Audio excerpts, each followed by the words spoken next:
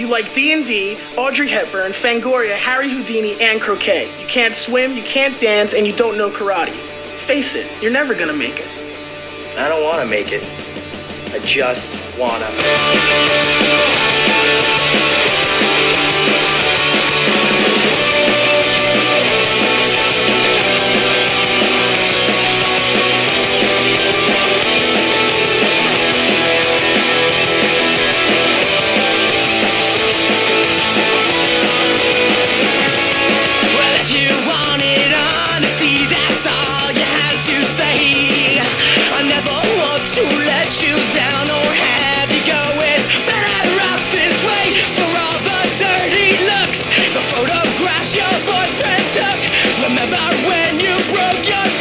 Jumping out the second, so I'm not okay. I'm not okay. I'm not okay. You wear me out.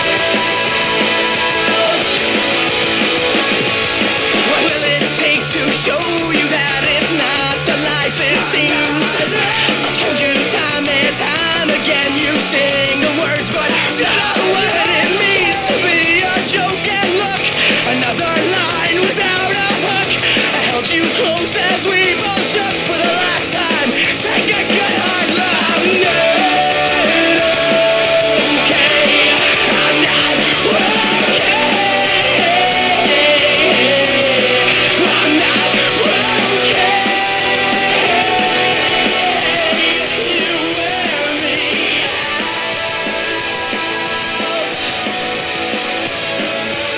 Hey, you guys!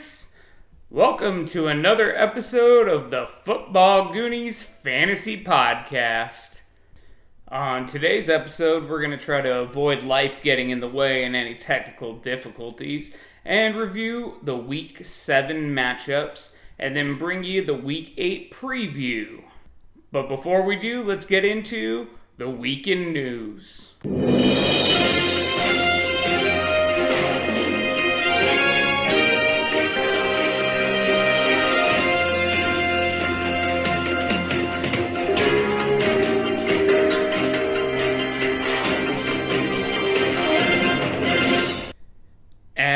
Injury news, we had Sony Michel go down this week with a knee injury, but has avoided structural damage and is announced as week to week. Now, this is huge for his end of season usage still, but all this tells me is that Kenyon Barter is going to be a little bit of a usable fantasy piece, but the James White somehow is an amazing running back again story just continues to unfold.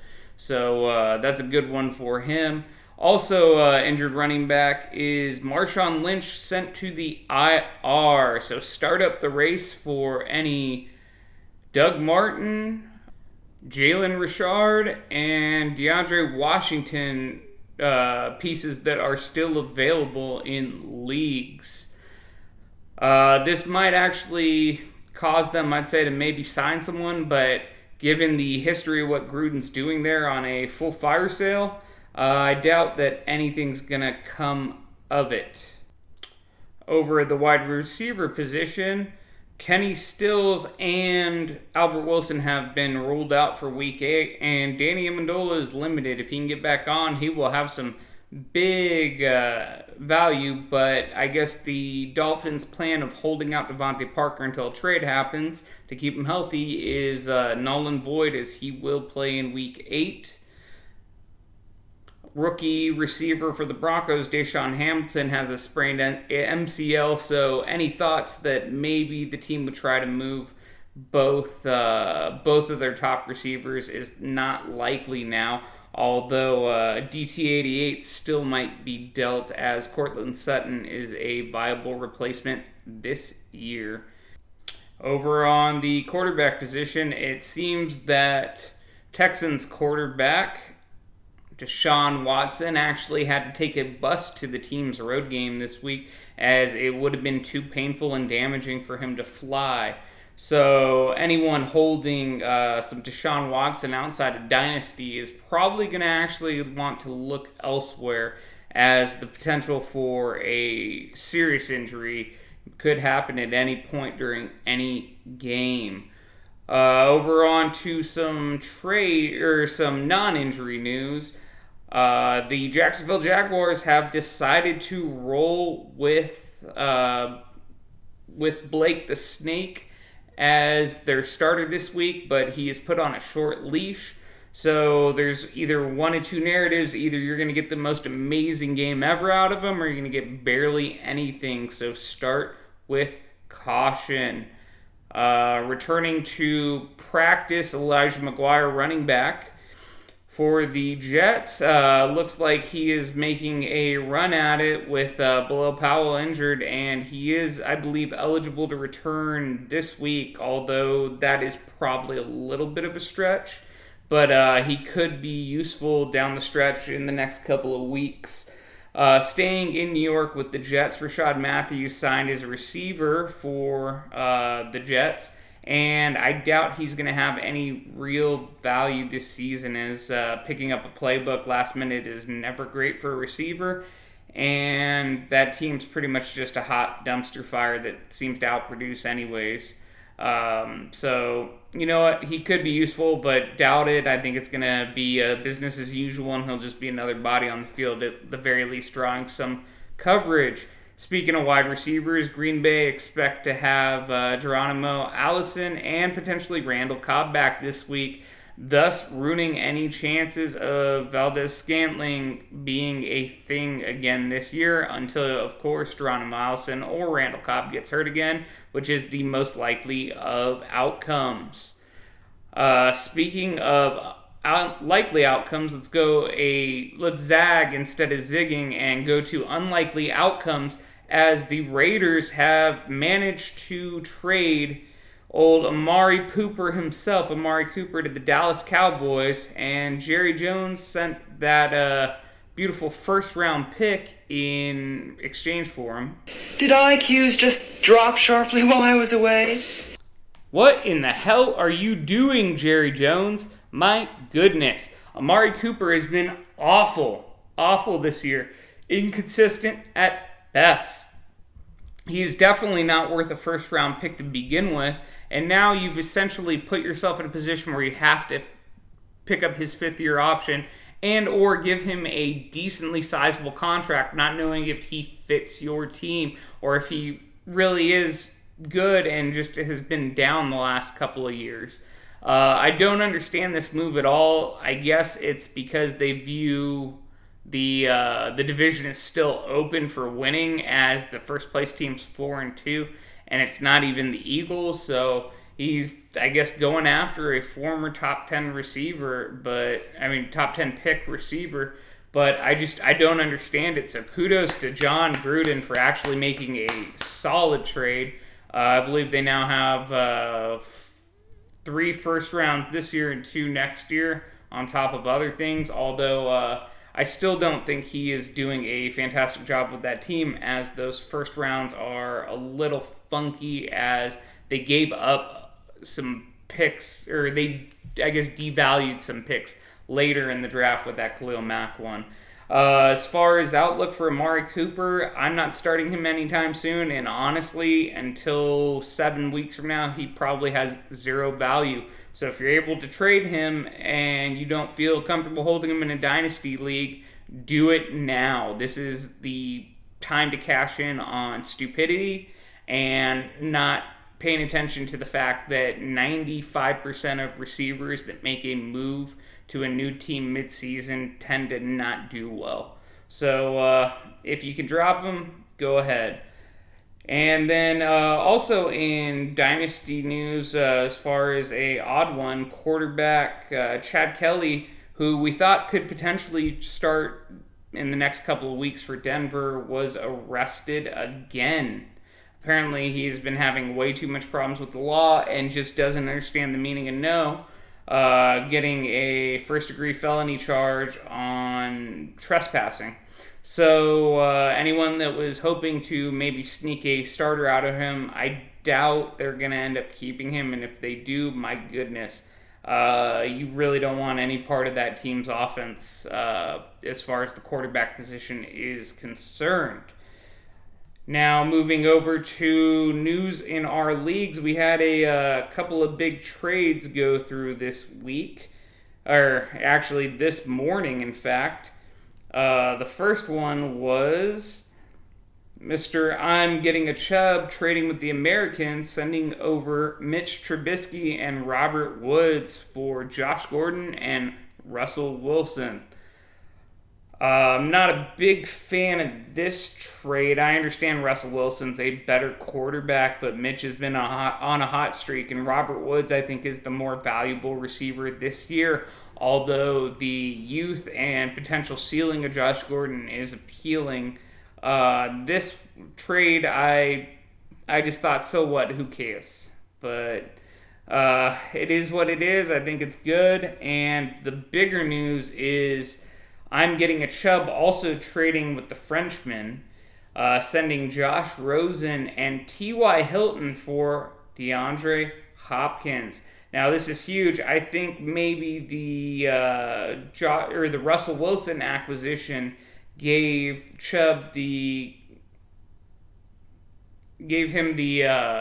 confidence to trade away Josh Rosen and T.Y. Hilton for DeAndre Hopkins. Great trade. It's a win getting one of the best receivers in the game.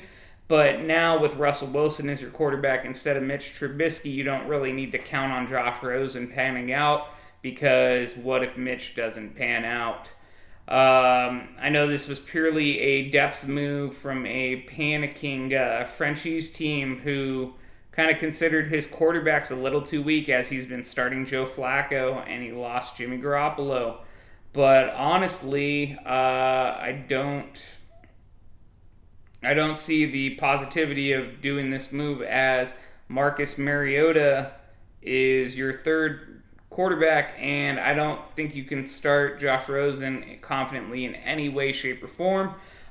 This is more a play for the future potentially, but I mean, honestly, getting Josh Rosen for the future and taking that question mark plus what T.Y. Hilton is, I would have rather stayed tight with DeAndre Hopkins that just had that dominant receiving core and just played for next season.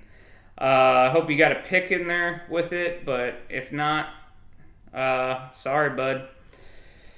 And that was the week in news.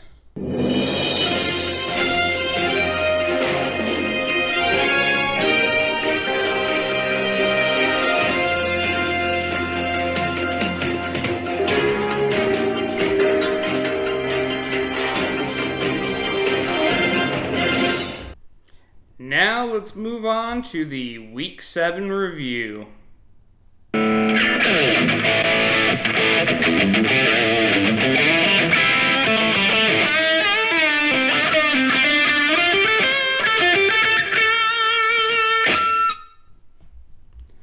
That's right, Week 7, boys, was not a kind one.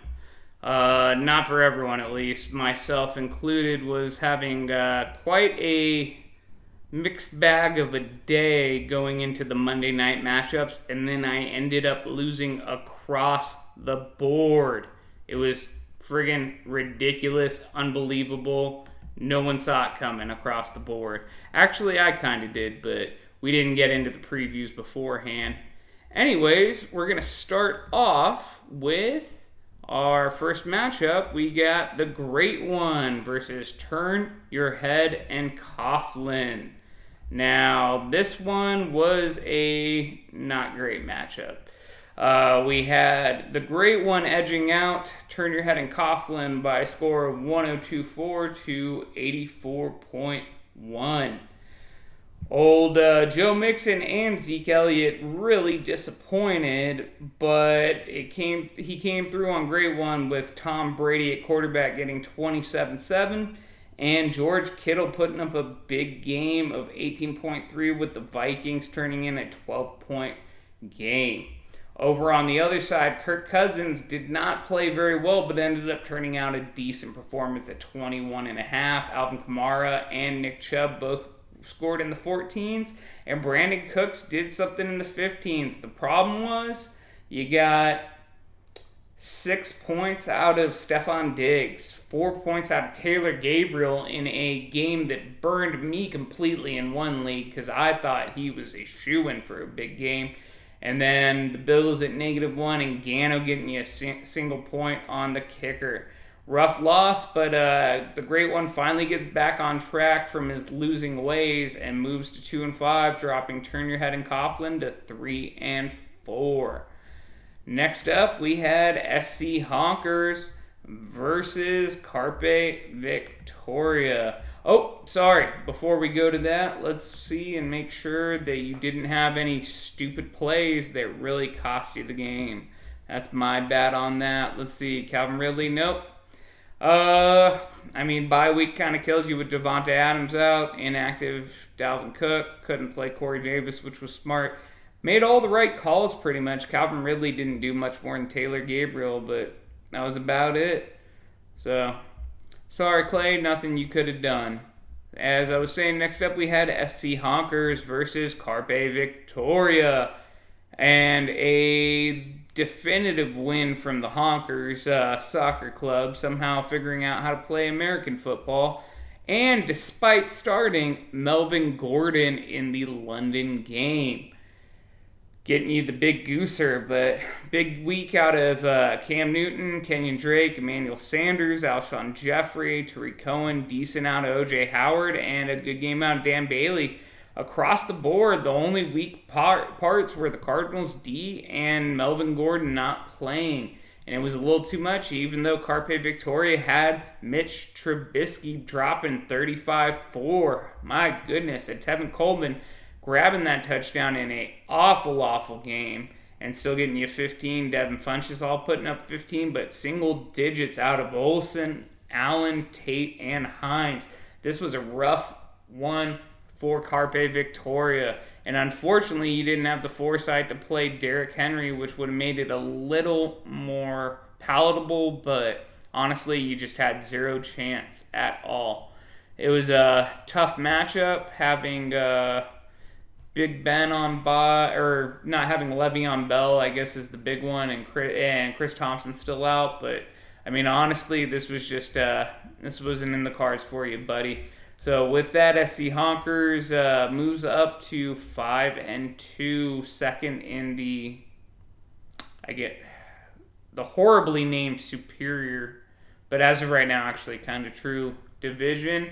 And 2-5 for Carpe Victoria in the inferior division. I'm not going to recognize those names anymore. That's just awful, you guys.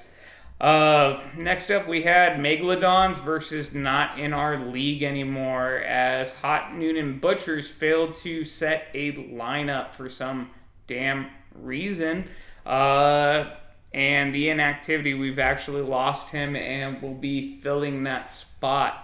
Sorry, guys, to be crass, but we like a fun, active league, and I especially am bitter as Hot Noonan Butchers actually tried in my week only setting up a lineup, and somehow was the only time he ever scored around 100 points. So I was a little bitter about that, but whatever, let's get into it. Either way, the Megalodons would have come out victorious with massive game out of Kareem Hunt and Kerryon Johnson dropping 18-9. Big game out of John Brown, and a good one out of David Njoku were some of the highlights. Oh, and that Texans D just destroying Jacksonville. Right now is the time to sell on Kerryon, bud, but I'm guessing you want to hold on to them, as they will probably be a bunch of running backs in your keeper pool. And why not just have one of the better ones in there, huh? Over on Hot Noonan Butcher's side, for whoever's going to be taking over the team, we had a decent performance out of DeAndre Hopkins and Julian Edelman. Carson Wentz did well, even though he didn't play particularly well.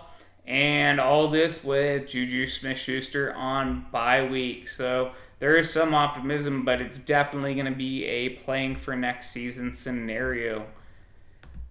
Next up, we had Finkel is Einhorn versus Unger and France. And continuing in his losing ways, Unjur in France, Frenchman himself, dropped only 97.8 points to the 139.6 as Einhorn drops out his Finkel and shows you what he's really made of. Andrew Luck only throwing for 150-ish yards, but apparently that doesn't matter because we have a 6 touchdown or per touchdown point set up, and he still got 30 points. Philip Lindsay benefited from Royce Freeman going out early at the tune of 16-1, and although TJ Yeldon's team struggled, he did not, putting up double digits. In fact, with the Latavius big game, the only real disappointment was D.D. Westbrook, and honestly, I don't see how you call it a disappointment.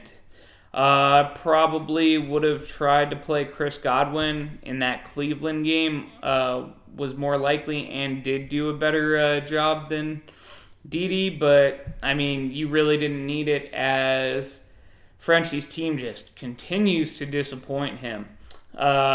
After getting 40 points, nearly over 40% of his scoring from just the quarterback, and A.J. Green putting up double digits. Other than that, you got Crowell, Frank Gore, Christian Kirk, Charles Clay. This is starting to sound like a DFS lineup that you're just like shooting the moon on bad players, hoping to just make something of it. But it's really not your fault. You couldn't put any faith in Jordan Howard. Gronk was a surprise inactive. Same with Larry Fitz on putting faith in him. Carlos Hyde got traded and couldn't give you anything. And Connor was on a bye. So rough sledding. Hopefully you turn it around, but not really because you're in my division. Next up, we had Scranton Stranglers and Brown and some Scrubs in what will be the closest matchup of all time. My goodness. 113.3 to 113.8. I understand that they could have been closer, but dear God, this is insane. And unfortunately, it all happened because of injury. Only reason that Scranton Stranglers lost and Brown and some Scrubs continues their winning streak after dropping just their first game. Decent game out of Flacco at 23. Michael Thomas did enough in that game. OBJ went off. Rams defense with 22 points, but Jordan Reed continues to disappoint. Tyler Boyd was a forgotten man in Kansas City. David Johnson didn't do much, and the big story was Shady McCoy going out with a head injury that looked like a leg injury on his second carry and only netting 0.1 points. My goodness, if he had just gotten... Oh, that's just sickening. I'm sorry, but that is rough. If he just averaged 4 yards of carry on those two, you would have won, and that's just a tough pill to swallow. And honestly, I look at it with Chris Hogan being your only other option that would have gotten you the win. I don't see how you even stood a chance of making that decision. So that's just a rough loss you're going to have to swallow. Strong plays on the other end from Matt Ryan, putting up a decent game. Christian McCaffrey was a little disappointing, barely getting double digits, but the big story here was Marlon Mack going ham to the tune of 30.9 points, and Tyreek Hill going huge for 17-1. I mean, he won despite Nelson Aguilar, Austin Hooper, and the Chargers D all kind of disappointing. And honestly, Ryan Suckup too. I mean, this is just a rough one. And now that I look at it, Harrison Butker, he had that one missed kick. That would have gotten you the win too. So that's a rough one. Just shake it off, and hopefully you get him next time. Unless you're playing me, of course. Or someone I need to win instead of you. And then finally, we had the matchup of the week, which really wasn't because I didn't think I had much of a chance. And I was right. Macho Man Fred Savage versus Popeye Sailorman, losing at a score of 95.6 to 150.8. 8. Mark Ingram disappoints. Marvin Jones disappoints. Eric Ebron disappoints. That Ravens D didn't really disappoint, but I didn't want to lose them, so kind of couldn't pivot off of them. And, honestly, I didn't really do anything wrong other than leaving T.Y. Hilton on the bench, and that wouldn't have mattered. This just was one of those days that, with the limited picks I had and the moves I had to make, man, it's just going to happen some of these times. And although Popeye Sillerman tried to give me a little bit of a chance getting Sony Michel hurt and only pulling in 2 points, what can you do against the combo of Todd Gurley and Adam Thielen? I don't think anyone would have expected Sillerman to have the number 1 receiver and running back in the league. Thought it was just the running back. But my goodness, 24-9 from Baker, 28-6 from Todd Gurley, 21-5 from Thielen. Josh Gordon had a terrible day for him, i.e. Sailorman's team at 12 points. Trey Burton went ham at 23-1 and finally was remembered in the offense. And then James White benefiting from that Sony Michel stack, getting 25-7. Man, this was just a rough one. Got to shake it off. Luckily, I'm still in second place in the inferior division. But, just move on. Speaking of moving on, let's head over to the Dynasty League scorecard for Week 7. First up, we had a matchup between the 55s and I'm Getting Chubb Now Super Team. Let's see, the 55s came in and tried their darndest to win with their just not great team. Putting up a massive 136.5 points, but losing out to 139.2. And that was on the back of poor games from Jared Goff and Kirk Cousins compared to what they should have been. But across the board, Duke Johnson Jr. was the only single-digit scorer for you, and that's a rough one to swallow. I guess the win could have been secured if only you played Baker Mayfield over Jared Goff or Kirk Cousins, but you decided not to, and that's okay. But the Duke Johnson one, man, you fell for it. Being told that he was a starter really, really screwed you a little bit. But, honestly, what were you going to do? Play Nelson Aguilar? Yeah, that wouldn't have mattered, but Michael Gallup just sitting there with 15-6 on your bench. That is rough, man. But, not as rough as going up against Mitch Trubisky, OBJ, Tyreek Hill. Man, that is just a rough one. Not to mention, that's not even his best players now, as Robert Woods got shipped off for friggin'... Sorry, not Robert Woods. One of his receivers and running back and quarterback got shipped off for friggin' DeAndre Hopkins, and now he has the super team of receivers. So the rich get richer, I guess. Next up, we had the Franchises versus Fear the Juice in the matchup that probably sparked him trading for players and sending away some of his best. So with the score of 90.4 to 99.3, Fear the Juice secured the win. This came on the back of another Breida injury that ended up costing negative points for Franchises. And then other than DeAndre Hopkins and his quarterbacks, nothing really impressive. On the other side, Andy Dalton was a big disappointment, but it didn't seem to matter as Marlon Mack was started in this league as well, and that's where the win kind of was secured. If it wasn't for Mack's massive game, you were definitely outmatched and had no business winning, but especially with the 7-9 Andy Dalton thing. But injuries and just strong play, unexpected strong play secured this one. As far as any plays that could have maybe been avoided and switched over to, I guess the big one is not playing Jordan Howard. Now, we all know my lack of love for Jordan Howard, but honestly, I don't see how I would have kept Burita in, to be honest. It was never going to be a great game script, and he's just been so hobbled that I wouldn't have wanted to trust it, and I actually would have tried to just hope for Jordan Howard to get a goal line carry and grab a touchdown, which he did. So, moving on. Next up, we got Jones in for some TDs versus No Country for Old Players in the gauntlet of a matchup of the week. Man, 149-1 to 166. No Country for Old Players secured the win. This was just a rock'em sock'em robots of plays, as you had two different dichotomies, the consistent versus the boom buster.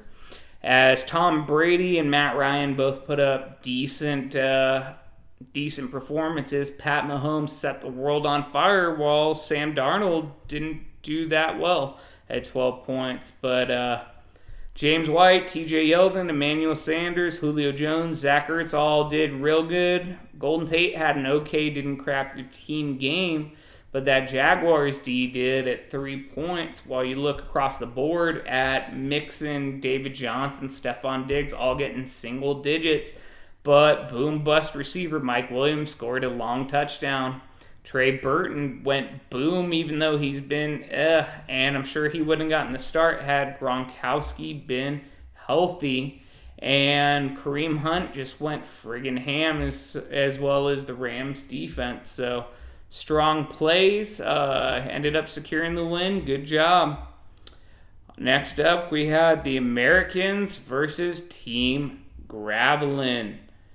And with a score of 93-4 to 79, Gravelin secured the win with his awful running back starts. But that doesn't matter when you play a combined quarterback total of 0.4 points, as Blake Bortles put up 1.4 and Derek Anderson put up -1. This was insane.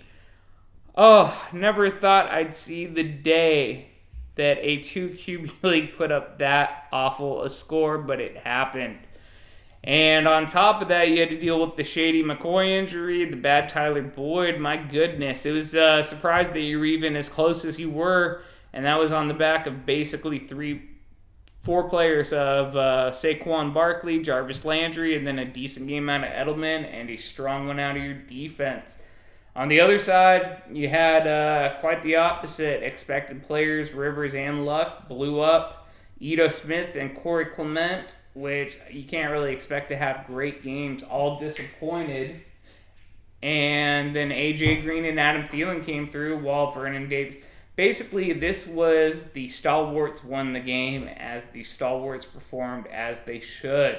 And that was pretty surprising considering the last-minute injury report and not playing of Melvin Gordon.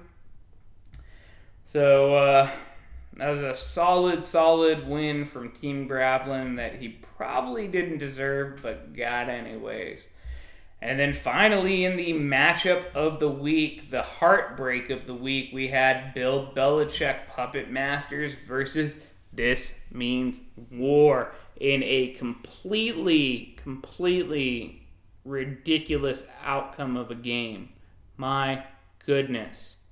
First of all, I don't think anyone would have done differently than I did, putting Frank Gore in for LeGarrette Blount, and that lost me the freaking game. Are you kidding me? My goodness, man.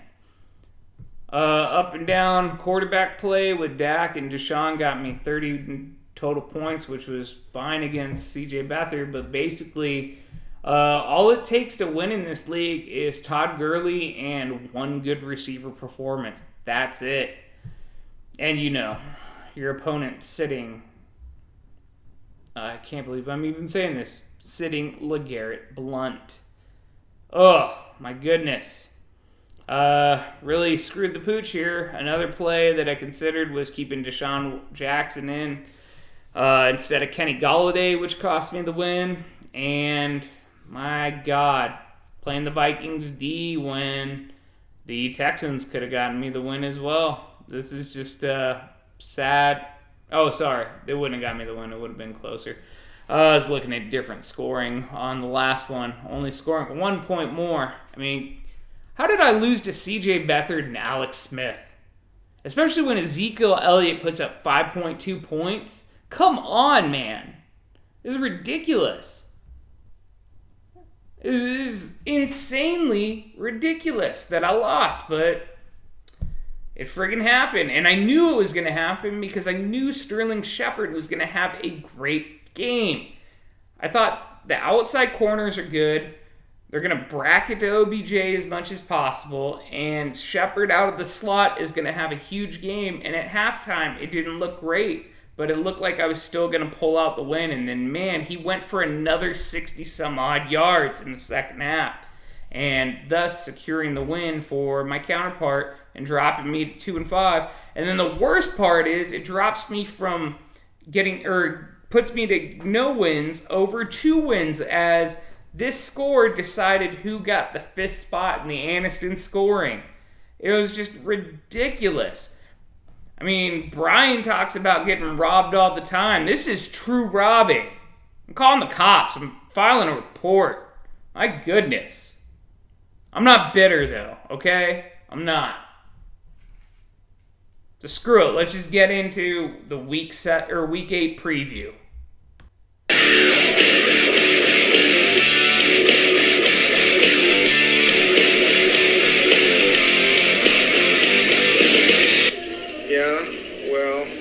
That's just like your opinion, man. So, starting off in the Keeper League with our first matchup, we have the Hot Noonan Butchers, soon to be reassigned team, versus the Great One, getting a supposed bye week during Zeke's bye week. At the quarterback positions, we got Carson Wentz and Tom Brady. Advantage Brady, I guess. Without Sony Michel there, the throwing game's going to go off more. And although Brady doesn't always do great at Buffalo, I mean, I think Jacksonville's really going to rally this week a little bit, and Carson's going to be an okay quarterback play.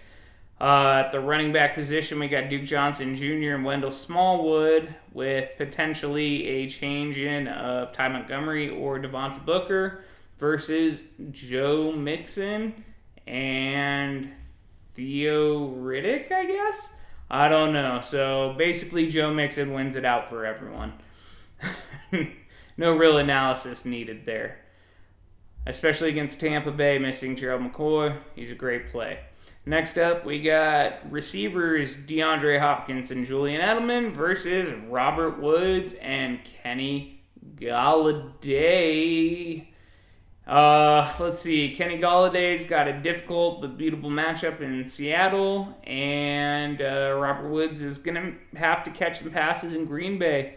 But, I mean, it's going to be no match for the volume Julian Edelman's going to receive, and DeAndre Hopkins against that Miami defense. So, advantage Butchers on the receivers. At tight end, we got Jared Cook and Kelsey going at it. And although Kelsey has a little bit more difficult of a matchup, you kind of got to roll with him.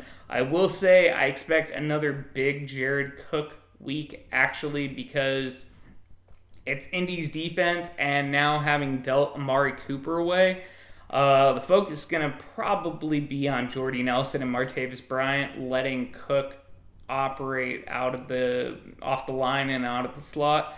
So actually looking for a better game than what's expected out of Jared Cook as of late, but still advantage Kelsey. On the flex position, we got George Kittle, and possibly the only other option would be Jordy Nelson versus the assumed flex of Juju Smith-Schuster versus Cleveland. Love me some Kittles and bits, but a star is born, and we got to go with Schuster, as Cleveland's really going to focus as much as they can on stopping the run game and shutting down Antonio Brown. I think this lets Juju kind of roam free and do his thing. So give me advantage Juju. At defense, we got the Jaguars versus the Vikings in a rough one. I'm looking for the Jaguars to kind of bounced back a little bit defensively and offensively, and Philly doesn't scare me nearly as much as New Orleans, so slight advantage to Jaguars. And at the kicker position, no one really cares, so give me the great one for the win. He's got Joe Mixon and Tom Brady, and I think that'll be enough alone. So hopefully the new owner handles Hot Noonan's team a little better, but give me Chris for the win.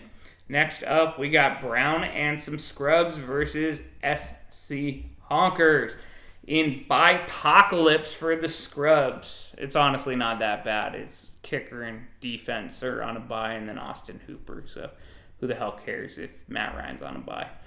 Anyways, at quarterback position, you got waiver wire ad. My goodness, we're going to have to go to the waiver wire real quick and see what's available at the QB position. So you got Blake the Snake, Eli Manning, Alex Smith. These aren't looking great. So we'll just insert not great option at the quarterback position for the Brown and some Scrubs.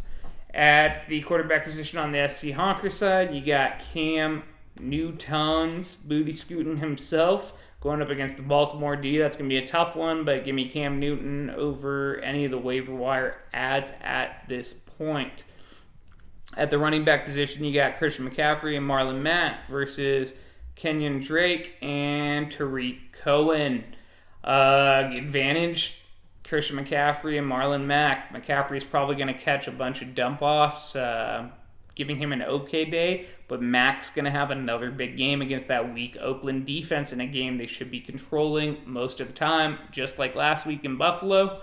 Against Buffalo, I think that Mack's going to be the real stalwart this week for Indianapolis.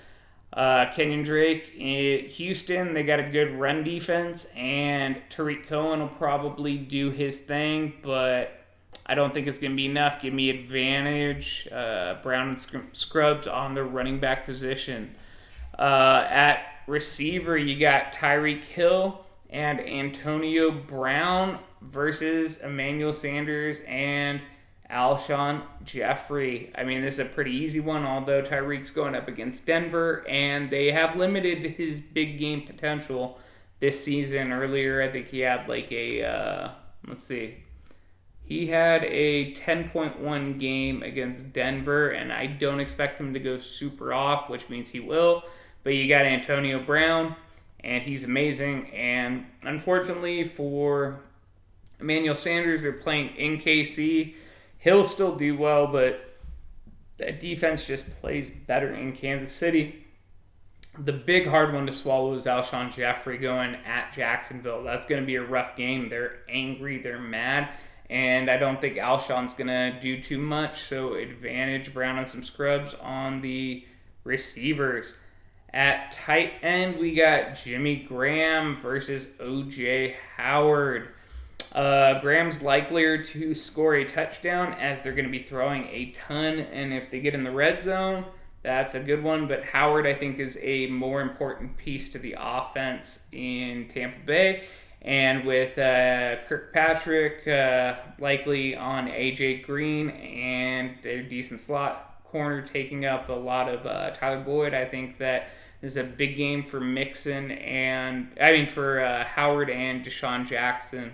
Sorry, I totally just went the wrong way.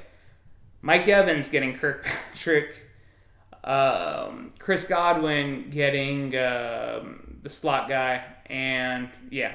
So anyways, O.J. Howard, give me him over Jimmy Graham. At the flex position, we got Adrian Peterson, as Amari Cooper is now on a bye instead of playing against Indianapolis, versus probably Sterling Shepard in Washington. Give me advantage. Give me advantage Sterling Shepard, although I think they're going to really lean on Adrian Peterson against that weak Giants front. I think Sterling Shepard is again going to benefit from coverage paying too much attention to the number one receiver, and of course trying to get the running back less involved or kind of contain Saquon Barkley. So advantage Sterling Shepard. On the defensive side, Cardinals against San Francisco is good. Not sure what Chase is going to pick up, so advantage Cardinals, I guess. And with that, I'm going to lean Brown and some scrubs for the win, extending his win streak to 7 and knocking down the soccer team a peg. Next up, we have Turn Your Head and Coughlin versus, I got something in my pants, Finkel is Einhorn. At the quarterback position, we got Kirk Cousins versus Andrew Luck. Give me Kirk Cousins. I know Andrew Luck is playing Oakland, and that is great, but I think, again, they're going to run the crap out of the ball, and I don't see Andrew Luck putting up more than 240 yards, and he's definitely not getting 4 touchdowns this week. I gotta go Kirk Cousins in a just knock 'em, rock 'em, sock 'em robots kind of game, where I view it to be higher scoring, and give me Kirk Cousins on the advantage there. At the running back position, we got Nick Chubb and Alvin Kamara versus Alex Collins and Philip Lindsay, assuming Dalvin Cook misses. Alvin Kamara, he's going to get quite a few dump-off passes, but I know Minnesota knows how to contain running backs, even passing running backs. Nick Chubb, though, he's going to try to run it down the throat of Pittsburgh, and I don't blame him. I'm actually, if it wasn't for Alex Collins at Carolina, I think that's going to be a real tough matchup. I think Philip Lindsay on a Denver team needing to catch up with Kansas City would actually give advantage, but give me Alvin Kamara and Nick Chubb for the advantage. At receiver, we got Mike Evans and maybe Cooper Kupp, if he's not injured in place. I don't know. Versus Devonta Adams and Brandon Cooks. Advantage, Devonta Adams and Brandon Cooks. We saw in the Vikings-Rams game, it was just high scoring, throw them all over the place, and I expect this to be the same. And Devonta Adams will eat. Brandon Cooks will eat, especially if Cooper Kupp's out. But if Cooper Kupp plays, that's great. But like I said, I don't like Mike Evans as much as I like Devonta Adams. So advantage Adams and Cooks. At the tight end, although C.J. Uzomah's got a great matchup against Tampa Bay, I am not betting against Zach Ertz against Jacksonville, even though they will probably try to stop Ertz as the number 2 passing threat. You can't count Ertz out, and his volume alone is going to get him there. At the flex position, we got Stephon Diggs taking on New Orleans and Latavius Murray doing the same thing. This is a rough one. I also noticed you got Chris Carson down there at Detroit, which is tempting, as Detroit's run defense is not great, and Carson, although his last game did not go well, has been very good when healthy this season. But I'm going to assume you're going to roll with Diggs there, and why wouldn't you? I mean, he did the miracle in Minnesota, why not again? And Latavius Murray's going up against a great run defense in New Orleans, so advantage Diggs. Other options could be TJ Yeldon or Chris Godwin in there. Yeldon's interesting. I actually like Yeldon a little better than Latavius, but I do know that the trade for Carlos Hyde kind of is a little scary. So either way, I'm going to go advantage Stephon Diggs, and that's going to give the win to Turn Your Head and Coughlin, in my opinion, and drops Finkel and Einhorn down to 500. Next up, we have Axels, Unger, and France versus Scranton Stranglers. At the quarterback position, we have a Rock'em Sock'em matchup as Aaron Rodgers takes on Patrick Mahomes. Both playing good defenses that should be better, and both amazing quarterbacks. Mahomes is a little more amazing this year, but the entire game plan of Green Bay is going to be through the air, whereas I think Kareem Hunt is a little more featured, so give me the advantage, Aaron Rodgers. That's right, I'm calling for Rodgers to be better than Patrick Mahomes. It's probably going to bite me on the butt, but that's what I'm doing. At the running back position, as of now, we got Isaiah Crowell, Frank Gore, but we already know that it's going to be James Conner in there. And the question is, do you go with Jordan Howard? Do you go with Crowell? Do you go with Frank Gore? I'm guessing you're going to go with Howard as your second option. On the other side, we got David Johnson and a potentially injured LaShawn McCoy, who may get, I guess, slated by Peyton Barber or Bilal Powell if he ends up playing. I don't know. This is a big question mark. And although I love David Johnson, I'm not going to pick him in the question mark versus Conner and Howard. So give me the advantage, Conner and Howard. And I don't feel great about it, but that's just the way it has to be. Next up at the wide receiver position, we got AJ Green and maybe Christian Kirk, maybe Marquise Goodwin, maybe Larry Fitzgerald, Jermaine Kearse. It's tough to say, but let's, for the sake of argument, say it's Christian Kirk, and that is versus OBJ and and Michael Thomas. AJ Green I actually like better than Odell Beckham. This week I know Beckham's great and he finally showed you what he could do again, but this defense in Washington is better, whereas AJ Green is going against one of the worst defenses. The big question is, will Michael Thomas in a bad matchup do more than Christian Kirk in a good matchup? And I'm going to say yes. Give me advantage OBJ and Michael Thomas. I think Michael Thomas gets a real value boost as they're going to be in a catch-up mode the whole time, and I think they're going to get back to their ways of moving him into the slot more. 2 nights ago, it didn't seem that way, as he ran a lot of the outside, and I was just wondering why he wasn't in the slot more, and I think they're going to be forced to move him into the slot and get him away from Xavier Rhodes as much as possible. On the tight end position, if Gronk goes, you got Gronk. If not, it's Charles Clay versus Jordan Reed. Either way, give me Charles Clay or Jordan Reed. Or Gronkowski. Jordan Reed, just I can't do it anymore. He's awful for fantasy, and the team doesn't know what they're doing with him, and Alex Smith doesn't know what to do with him, and I'm just going to ignore him. So, advantage Gronk Clay. On the flex, we got Marquise Goodwin or Larry Fitzgerald versus Tyler Boyd. And give me Tyler Boyd against that Tampa D. I don't care who you throw in there. None of these options are quite as good as Tyler Boyd versus Tampa D in a shoot-'em-out kind of matchup.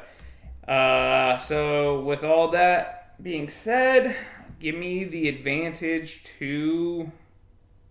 Guys, kind of a tough one, to be honest. I'm going to call Frenchie for the win. I don't know if I agree with it, but I'm going to put Frenchie for the win. And I don't want to talk any more about it. Next up, we have Popeye Sailorman versus Carpe Victoria. In the winner versus loser matchup of the week, we got a strong 6-1 team versus a 2-5 reeling team after bursting onto the scene, winning his first 2. Carpe Victoria is struggling since losing the last 5. At the quarterback position, we got Drew Brees versus Mitch Trubisky, and Baker Mayfield might make his way into the Pittsburgh game instead of Drew Brees. But either way, I'm not going to bet against Mitch or, as I see it now, Ben Roethlisberger. I think both of them are going to end up being better, so advantage Carpe Victoria on the quarterbacks. What you don't have an advantage at is the running back position as you're playing against Todd Gurley. And my new rule is, no matter who Todd Gurley is playing, he is 95% more likely to make 2 running backs, whoever he's playing with, better than the 2 across. So advantage Gurley, especially in that Green Bay matchup. And then James White gets Buffalo going up against Nyheim Hines and Chris Thompson if he's healthy. Man, this is a bye-pocalypse for Carpe Victoria, and I don't know if he's going to have a running back to play.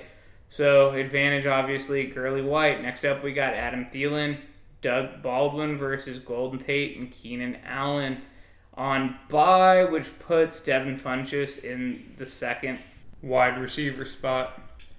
This is a obvious win again for Team Popeye Sailormen, as Adam Thielen is literally a god, and Doug Baldwin has a great matchup. Detroit's defense outside of Darius Slay is god-awful, and he plays most of his routes out of the slot and moves around, and I don't think he'll be seeing too much of Darius Slay. So clearly he's going to be an advantage over Tate and Funchess. At the tight end position, you got Trey Burton versus Greg Olsen. Advantage Trey Burton. Allen Robinson likely to miss now. Greg Olsen is playing his full complement of snaps, but he does not look great, and Baltimore's D is the truth. So clearly, Nagy finally figured out to tell Trubisky that Trey Burton's on the team for more than like 20 plays a game. So he's been getting the targets finally last week, and I think that's going to continue this week. At the flex position, you got slated in there right now. Looks like Josh Gordon on Popeye Sailormen. And in the flex, it's going to probably be, Demaryius Thomas against Kansas City for Carpe Victoria. On the wide receiver, or on Popeye Sailormen, I actually would probably lean a different route and go Will Fuller. That matchup's juicy. Him being a number 2 without Kiki Kuti again is fantastic, and he's finally healthy. So he would probably benefit if Josh Gordon plays. He's good. He has a chance for some good targets, but Buffalo has a pretty darn good number 1 cornerback, and I just don't see New England needing to throw a ton in this game. The only upside to him would be if Gronk misses, but who knows on that. On the other side with Demaryius Thomas in Kansas City's tough at home. We just saw it last week, especially against a mediocre offense, whereas Denver is a terrible offense. So Demaryius Thomas is the really only play that Carpe has, but he's not nearly as good. I would take Will Fuller or Josh Gordon over him. There is a potential that he outscores Josh Gordon just because they're going to need to throw a lot. And if it's Will Fuller, give me Will Fuller all day long. At the defensive position, it's Panthers versus Steelers. This is an easy one. Steelers against a rookie quarterback, giving up the most sacks in the league and a ton of turnovers, versus the Panthers against a negative game script, as Baltimore's D is going to keep them on the wrong side of the field. So Panthers are not going to have as many opportunities. Advantage Steelers. After all that, even though I like Mitch Trubisky a little better and the Steelers D, it's an obvious win for Popeye Sailormen. So put that one on the board. And in the final matchup of the week, you got Macho Man Fred Savage versus the Megalodons, trying to recover after a just heartbreaking BS defeat. My goodness. It was pretty bad. So, at the quarterback position, we got Jared Goff versus Andy Dalton. And although I love Andy Dalton's matchup against Tampa Bay, I feel like they could probably lean a little more on the run than they would need to necessarily. I don't think their Andy Dalton's going to be throwing it up. But I see Jared Goff is throwing it up even harder. Although you got Gurley and he's amazing, I think Green Bay is going to do whatever they can to take Gurley out of the game and limit him and open up that passing game. And I think Jared Goff is going to beat him with high efficiency. Plus, with a good over-under and what seems to be a shootout, I just think that it's going to be a toe-to-toe, rock'em sock'em kind of offensive game. So give me advantage, Jared Goff. At the running back position, we got Saquon Barkley and probably Mark Ingram. I'm still kind of playing around with that. I may try to get a running back if Breida can't go and Jalen Richard's in there. But as of right now, we'll say it's Mark Ingram versus Lamar Miller and Kareem Hunt. As much as it pains me, I'm going to give advantage to Kareem and Lamar Miller. Kareem absolutely destroyed Denver earlier this year. I think their plan is going to try to do more of the same, which is take away Tyreek Hill. They may kind of pay attention more to Kareem Hunt, but now Kareem's getting more in the passing work, so he is the number one play in this matchup with Saquon Barkley a close second. But the big one for me is Mark Ingram going up against that Minnesota D and what's probably going to end up being a closer to the Rams-Vikings game shootout than a defensive battle, especially with Xavier Rhodes maybe not playing. So he's decent, all right. I put him at a RB16 for the week. But I actually have Lamar Miller ranked slightly higher. I got him like RB14.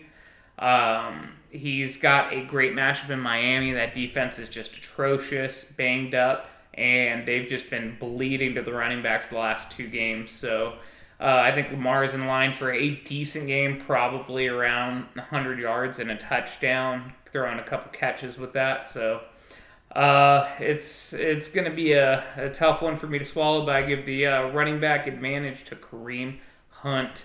At the receiver position, we got Jarvis Landry and Deshaun Jackson as of right now versus John Brown and Traquan Smith. That's going to be an advantage to, it's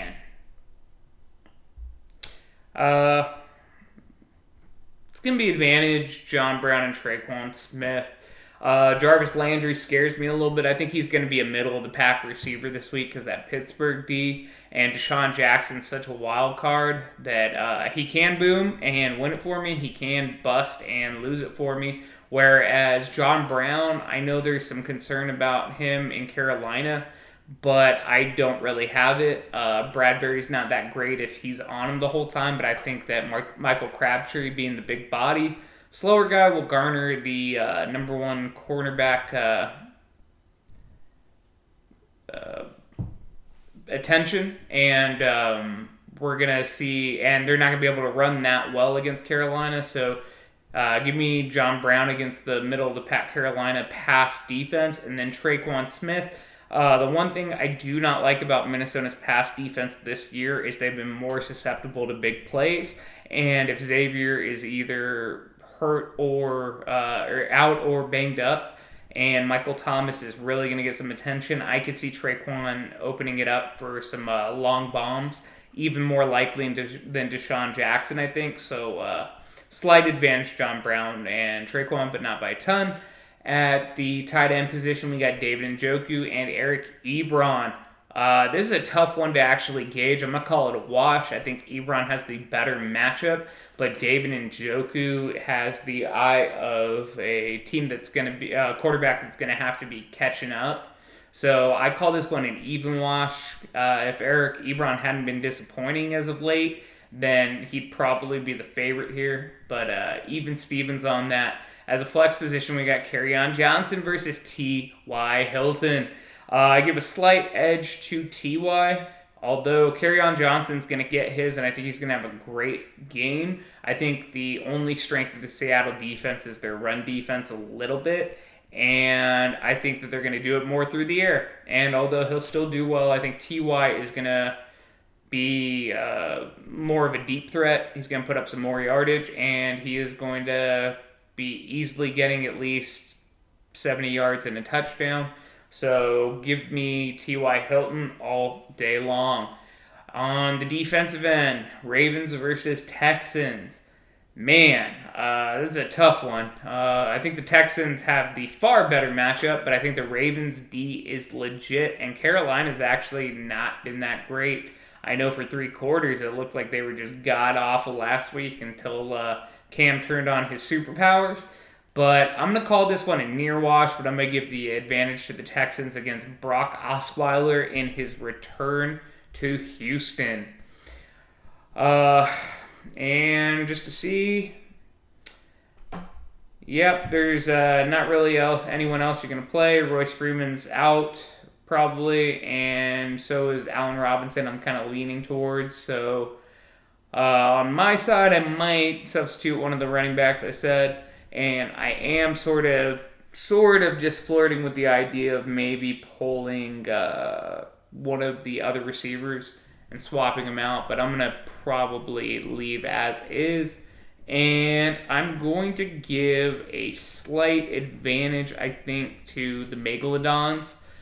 Deciding factor will honestly be the quarterback who blows up more, but yeah, I'm going to pick the Megalodons to win barely.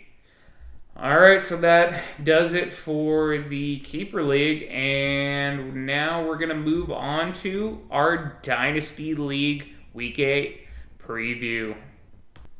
Okay, guys, before we jump into the preview, just a little public service announcement. I couldn't get the episode finished in time. I ended up picking up an extra shift and working 48 hours, so I'm finishing this on Friday morning, or I guess midday. And I'm doing this with the knowledge of what's happened on Thursday night, and we'll just go with that. So I apologize for not getting it in time, but here are your Dynasty matchups of the week.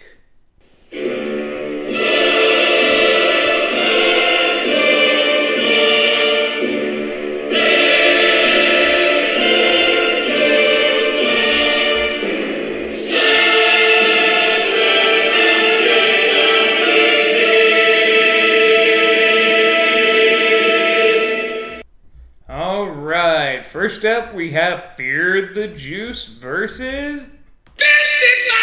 Oh! I know I've been a little inconsistent on that drop, but man, even though it's not my brainchild, I do love it so. So, at the quarterback position, we got Fear the Juice with Drew Brees and Andy Dalton versus Jared Goff and Captain Kirk Cousins in New Orleans. Advantage Goff and Cousins. Brees has a little bit tougher matchup in the passing game. I think it's pretty even between him and Cousins, actually. But I think that they can lean a little more on the run than Minnesota does, so Kirk's going to have to do it through the air a little bit more. As far as the other two, I talked about it earlier.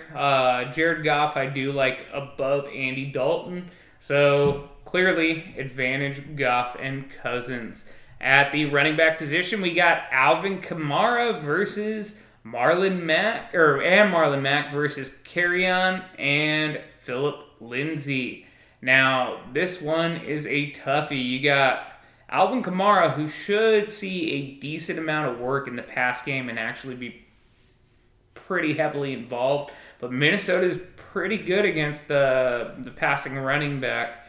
And Marlon Mack's the clear-cut winner. If he can play, my goodness, they're going to control that game, and it's going to be pretty much a repeat of Buffalo.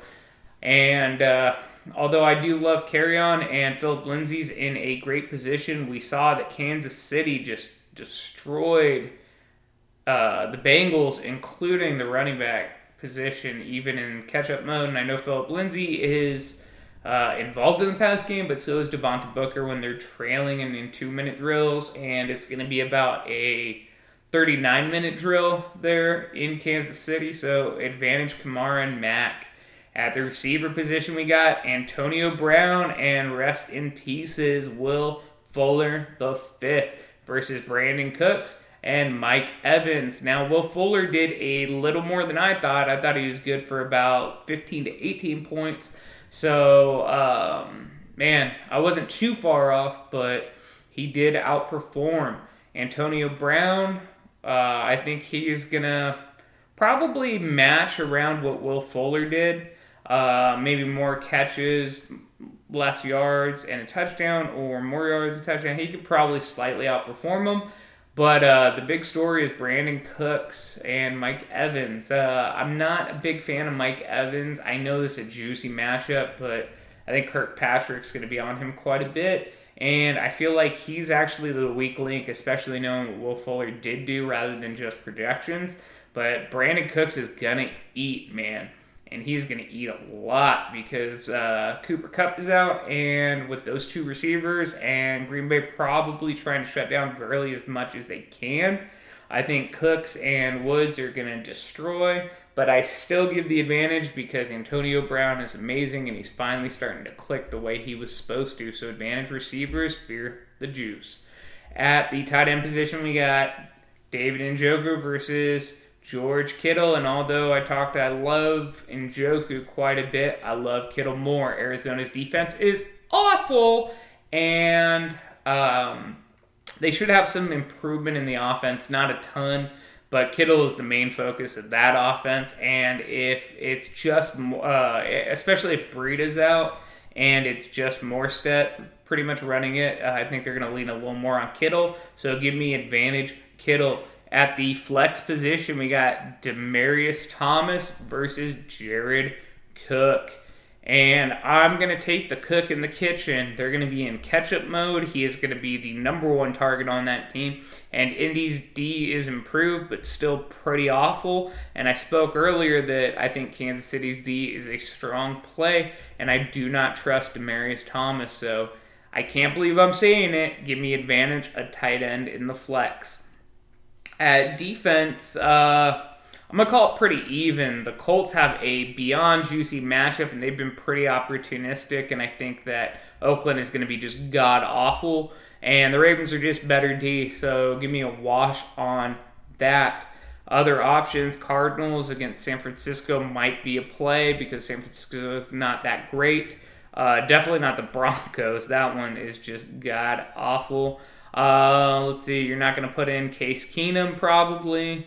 And we talked about Crabtree. Ty Montgomery can garner maybe a start, but I doubt it. So that lineup is as set. As far as on the other end, no better quarterback play.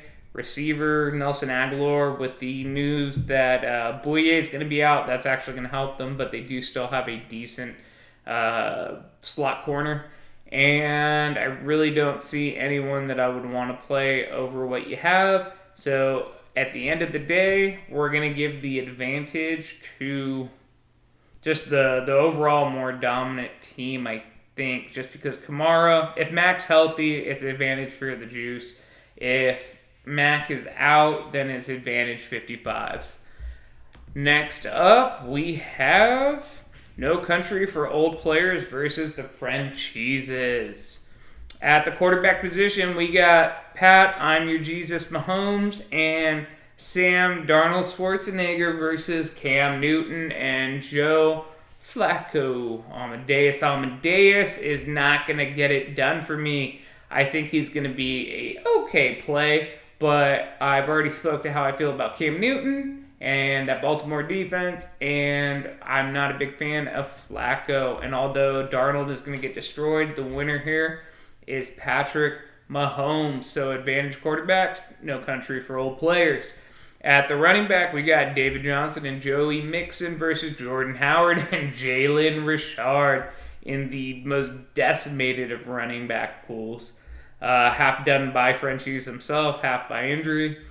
Advantage, obviously, David Johnson and Joe Mixon, great matchups, just better situations. Howard might do something just with them being in control, but I can't pick him over Johnson, and I can't pick a running back in Jalen Richard. That is going to be in catch-up over Mixon, so advantage, no country again. At the receiver position, we got Stephon Diggs and Martavis Bryant, the alien himself, versus T.Y. Hilton and Juju Smith-Schuster. My goodness, how the mighty have fallen at receiver. After some amazing trades that we talked about, Juju and T.Y. are starting. I mean, granted, it is a bye week, but man, it's starting to look a little rough for the Frenchies getting the stinky cheese at the position. Christian Kirk is fine, but I think Byron Leftwich actually helps Larry Fitz a little more. And T.Y. is a huge... Kirk is going to be the flex. So, T.Y. Hilton in a great spot. He's probably the best receiver in this matchup. And Juju is going to eat in Cleveland. So the big wild card is Martavis Bryant. And because he is a wild card, because I do believe Stephon Diggs has maybe like 80% of a miracle at Minneapolis, give me the advantage to Frenchies at the receiver position. At the tight end, we got Evan Engram versus maybe Gronkowski, if not Trey Burton. Until Ingram shows me something coming back from injury, I'm not going to bet on him, and I love Trey Boo Boo or Gronk over him. I'd probably lean Gronk just because the chance that... I mean, I'd rather lean Burton just because the chance Gronk might be used as a decoy. So... take it for what you will, but either way, you have the advantage at tight end. In the flex, we got Kareem Hunt versus Christian Kirk. Oh my gosh, not the Kirk I would want to start.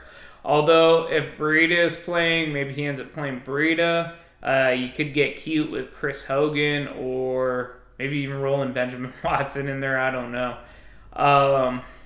Either way, advantage Kareem Hunt. Like I said before, he ate before, he's going to eat again, and there's no way Christian Kirk, who I said was probably not the benefit this week. It'll be a little more Fitz game, if any of the two.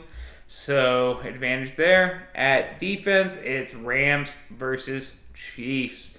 And there is a chance the Jets might sneak in there instead of the Rams. That might actually be the play, as Chicago's offense is far more dysfunctional than Green Bay. So there is a decent chance you could still get something out of him. But either way, I like the Chiefs better. I don't like Keenum. I don't think he's that good. And this is just going to be a rough one for him. So at the end of the day, although there is a slight advantage with Frenchies getting the advantage at receiver, this is going to be no country for their fourth straight win, extending the Frenchies to their third straight loss. Next up, we got Team Gravelin versus Jonesing for some TDs, and he is just jonesing for a win too, having lost his last three after opening the year undefeated until he met yours truly. Over for Team Gravelin at the quarterback position, we got Andrew Luck in Oakland and Eli, mouth-breathing Manning versus Tom Brady and Russell Wilson. As far as any other play at quarterback, with Tannehill out and having traded me Big Ben, nothing that you could substitute Russell Wilson or Tom Brady for, not that you'd want to. And with Phillip Rivers out, it's tough sledding, but you're going to have to take that mouth-breathing son of a gun. So I'm going to give the advantage to Tom Brady and Russell Wilson, although I love Luck the best out of this because Brady might not need the volume and Russell Wilson's a little bit of a wild card right now. I am not betting on Eli Manning, and I will never bet on Eli Manning ever again. At the running back position, we got Chris Carson and Adrian Peterson versus James White and Kenyon Drake. Now, with James White, I would have given the advantage to Joneson for some TDs either way because of Sony Michel hanging out with his good buddy White Goodman instead of playing football.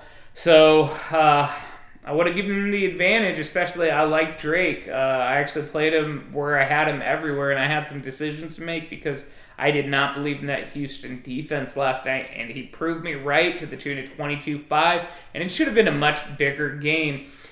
So either way, we're going to give advantage to Jones for some TDs, but let's walk through it a little bit. I think Adrian Peterson's going to be leaned on again, and he's actually going to have a decent game going for that 18 to 16 range kind of running back with the potential to get up to maybe 12 to 14.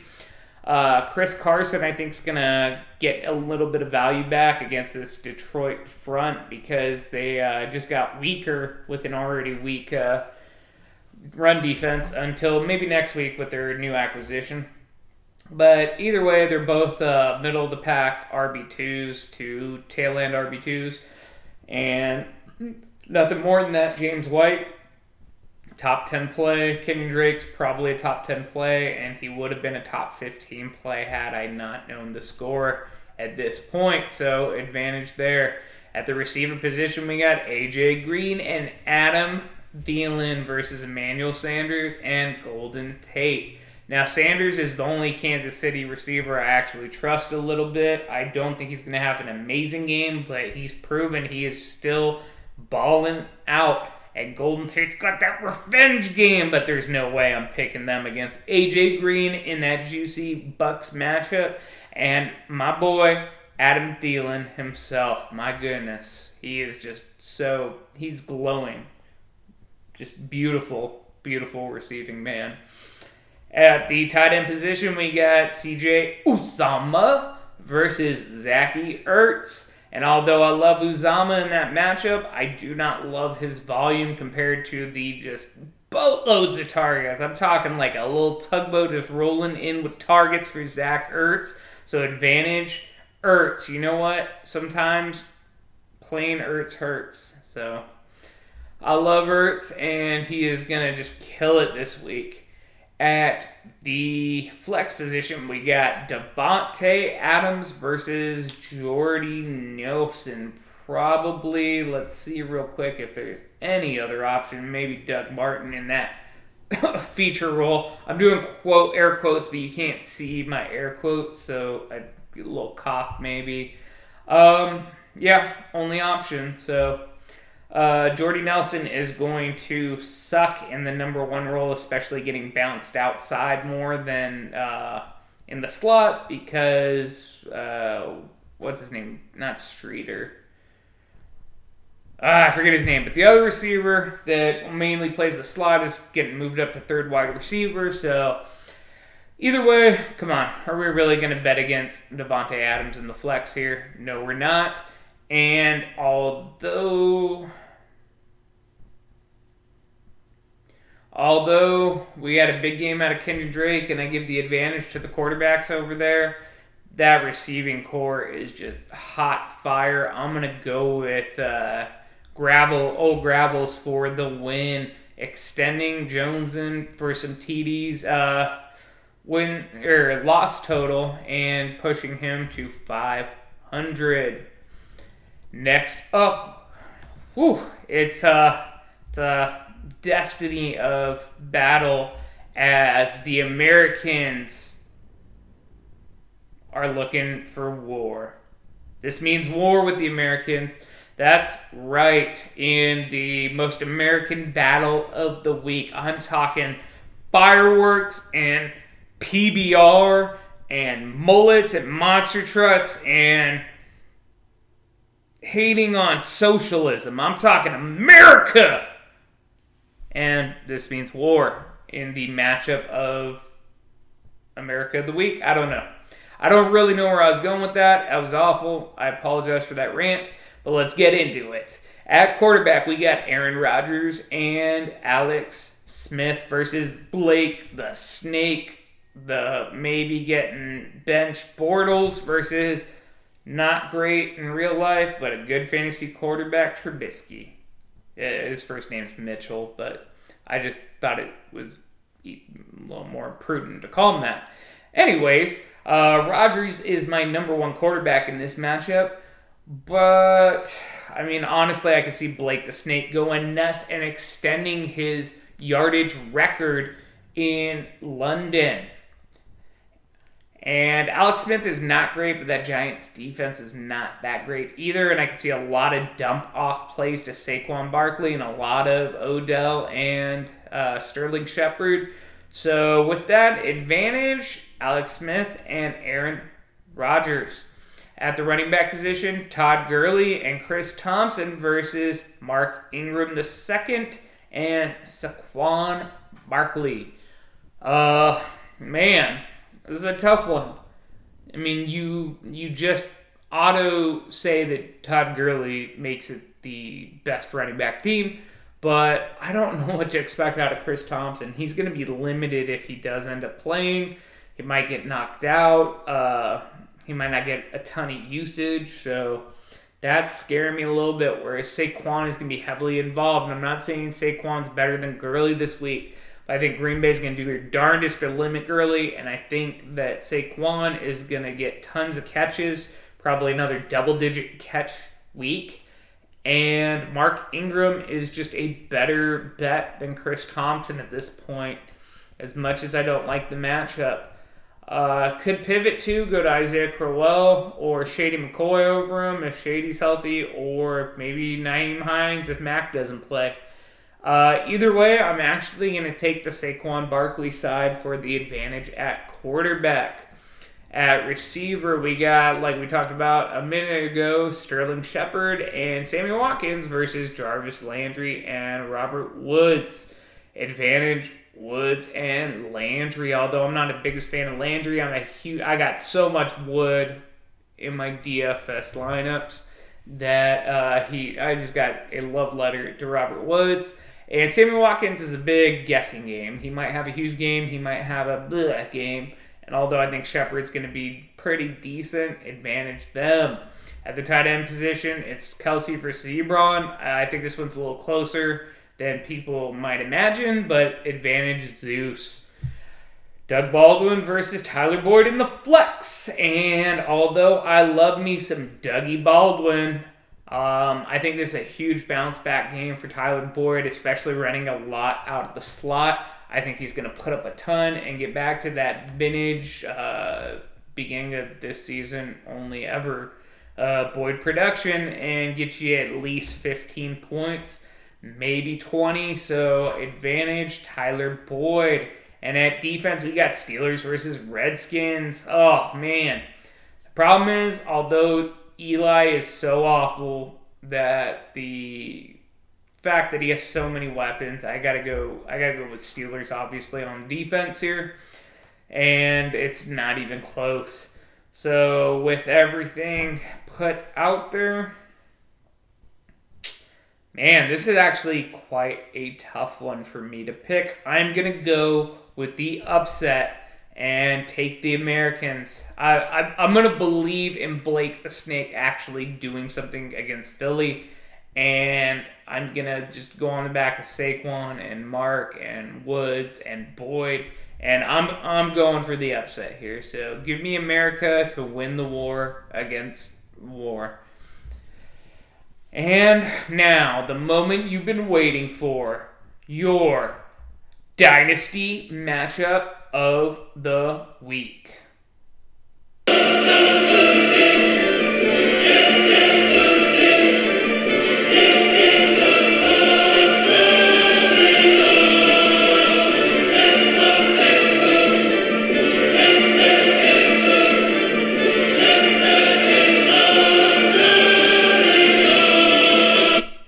That's right, Bill Belichick Puppet Master versus I'm Getting a Chub in a revenge game for Bill Belichick. Not so much against Clay, but the fact that I was robbed last week in this league with the insane play of Sterling Shepard mixed with some other BS that was just too hard to believe. It was ridiculous.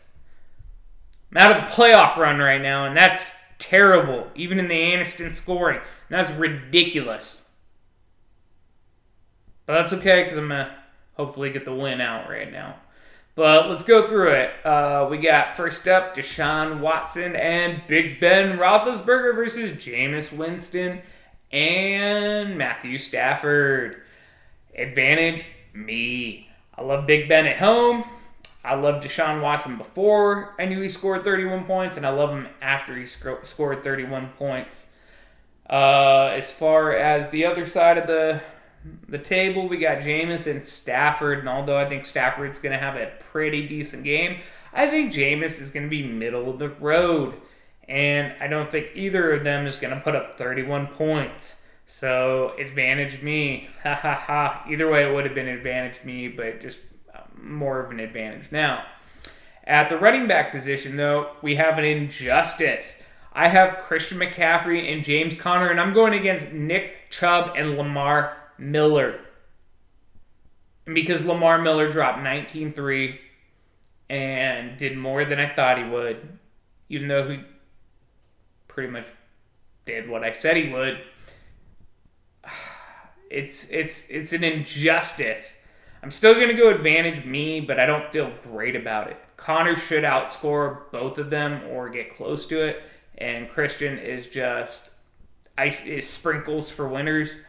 But, man, that 19-3 from Lamar Miller sucks.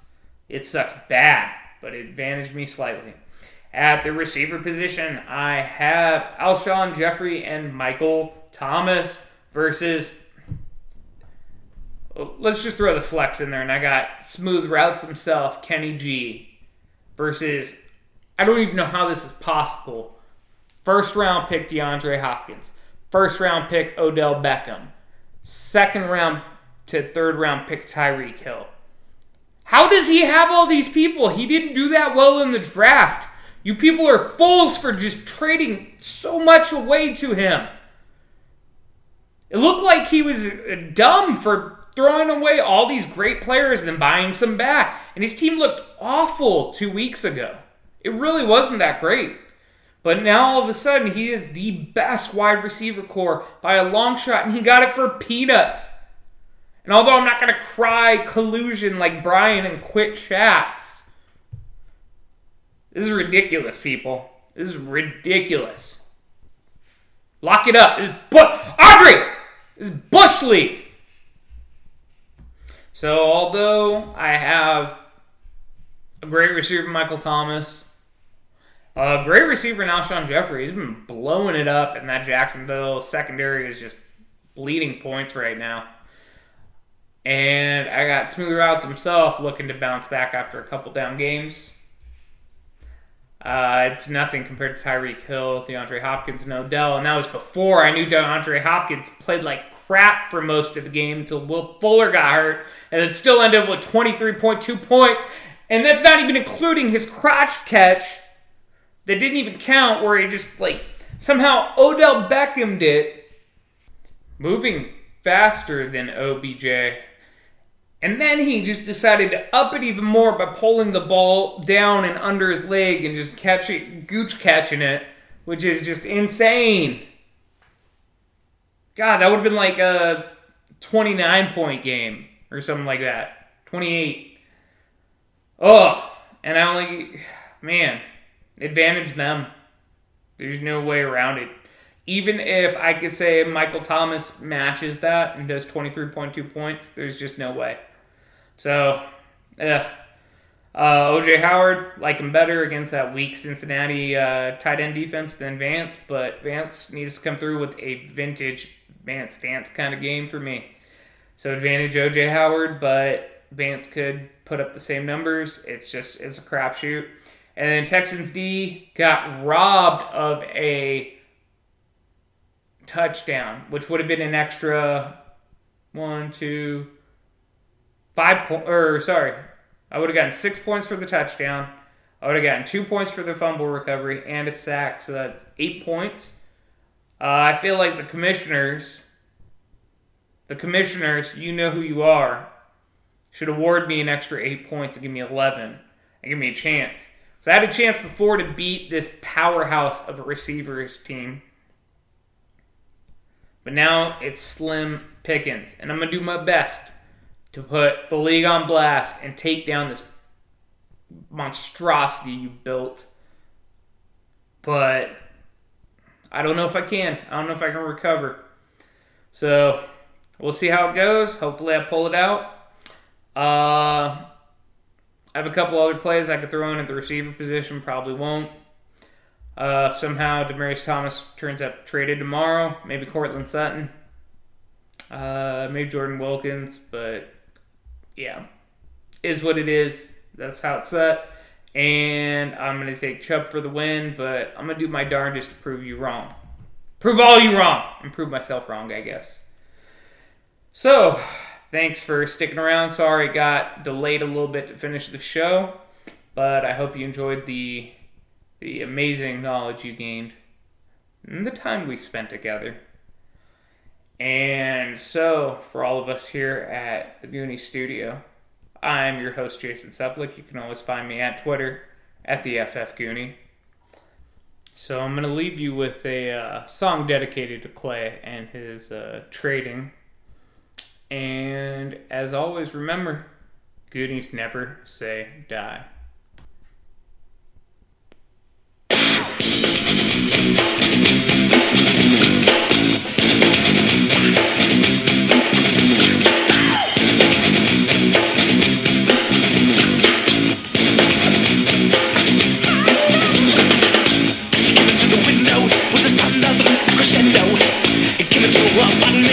The bloodstains on the carpet. She was sitting at the table. You could see she was a neighbor. So she ran into the bedroom. She was struck down. It was her doom. Annie, you okay? You okay? You okay, Annie? Annie, you okay? You okay? You okay, Annie? Annie, you okay? You okay? You okay, Annie? Annie, you okay? You okay? You okay, Annie? Annie, you okay? Would you tell us that you're okay? And the sound of a window, they shook you like a single Annie. Came into an apartment with the bloodstains on the carpet. And then you ran into the bedroom. You were struck down, it was your doom. Annie, you okay? You okay? You okay, Annie? Annie, you okay? You okay? You okay, Annie? Annie, you okay? You okay? You okay, Annie? You've been hit by, you've been struck by a smooth criminal.